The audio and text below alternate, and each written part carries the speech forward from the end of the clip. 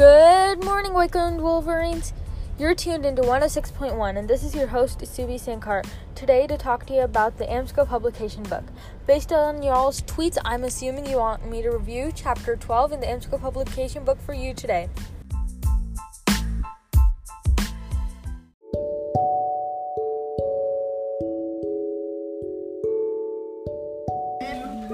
If I were to have a book cover for this chapter, then I would create a timeline with 3 great leaps that aided in the process of advancing agriculture.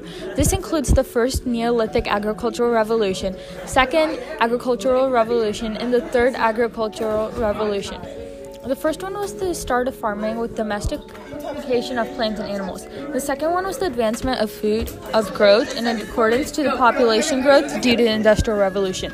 The last one includes the Green Revolution and agricultural business models of companies controlling the development. Not only would this give an introduction to agriculture, it would also give an historical reference image to go to.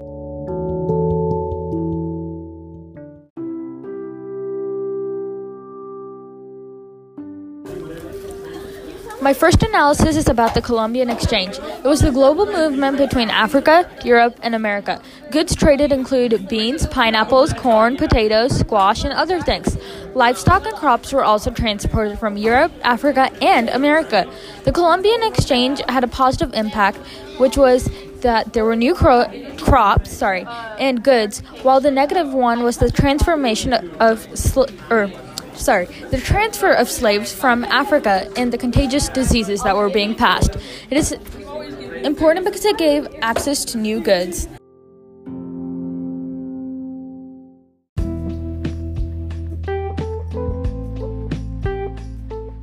The Columbian Exchange was something I learned in humanities when we were learning about the exchange of goods and slaves. There we learned that America was negatively impacted by the ships that would contain contaminated rats who would be bought from other countries that carried contagious diseases that would spread. We also learned about hybrid in science and how it is the merging of 2 different organisms such as red and white flowers that resulted in a pink flower. This is how various plants and vegetables such as tomatoes and all were created.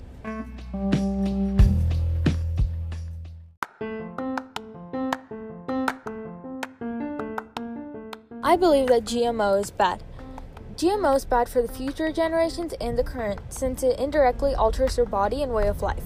For instance, the alterations of an apple seed in order to make it last longer may take out most of the fibers originally located there, thus causing humans to need less teeth and prevent the change of a short-lived apple to survive and grow again. Engineering a seed is good for altering horrible conditions occasionally, but for everything that is bad. U.S. is one of the most prevalent countries filled with GMO food.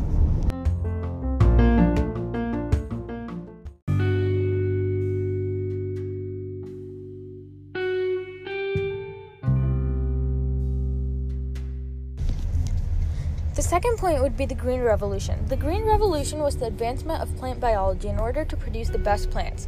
Plants that are resistant to negative features such as discoloration, small sizes, contamination, and slow growing. This revolution increased the production of crops by 2. This led to less hungry people, less deaths, and aided in the process of sustaining the growing population. On the other hand, more fossil fuel was utilized, food prices were raised, and natural ingredients were drained. Men were typically in charge of utilizing this technology.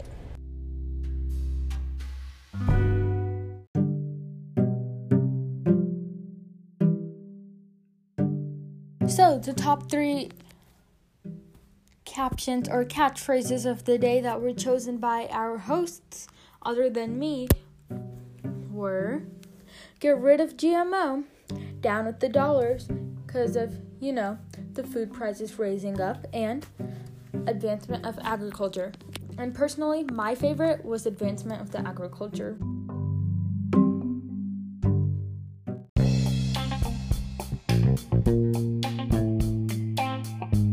That's all, folks. I hope that you had a fun time. Make sure to tune in the next week. And happy Valentine's Day to all the people out there. And don't worry about being single Pringle, because we are going to celebrate Galentine. Signing off, this is special speaker Subi, and I hope you enjoyed learning about the advancement of agriculture. Bye!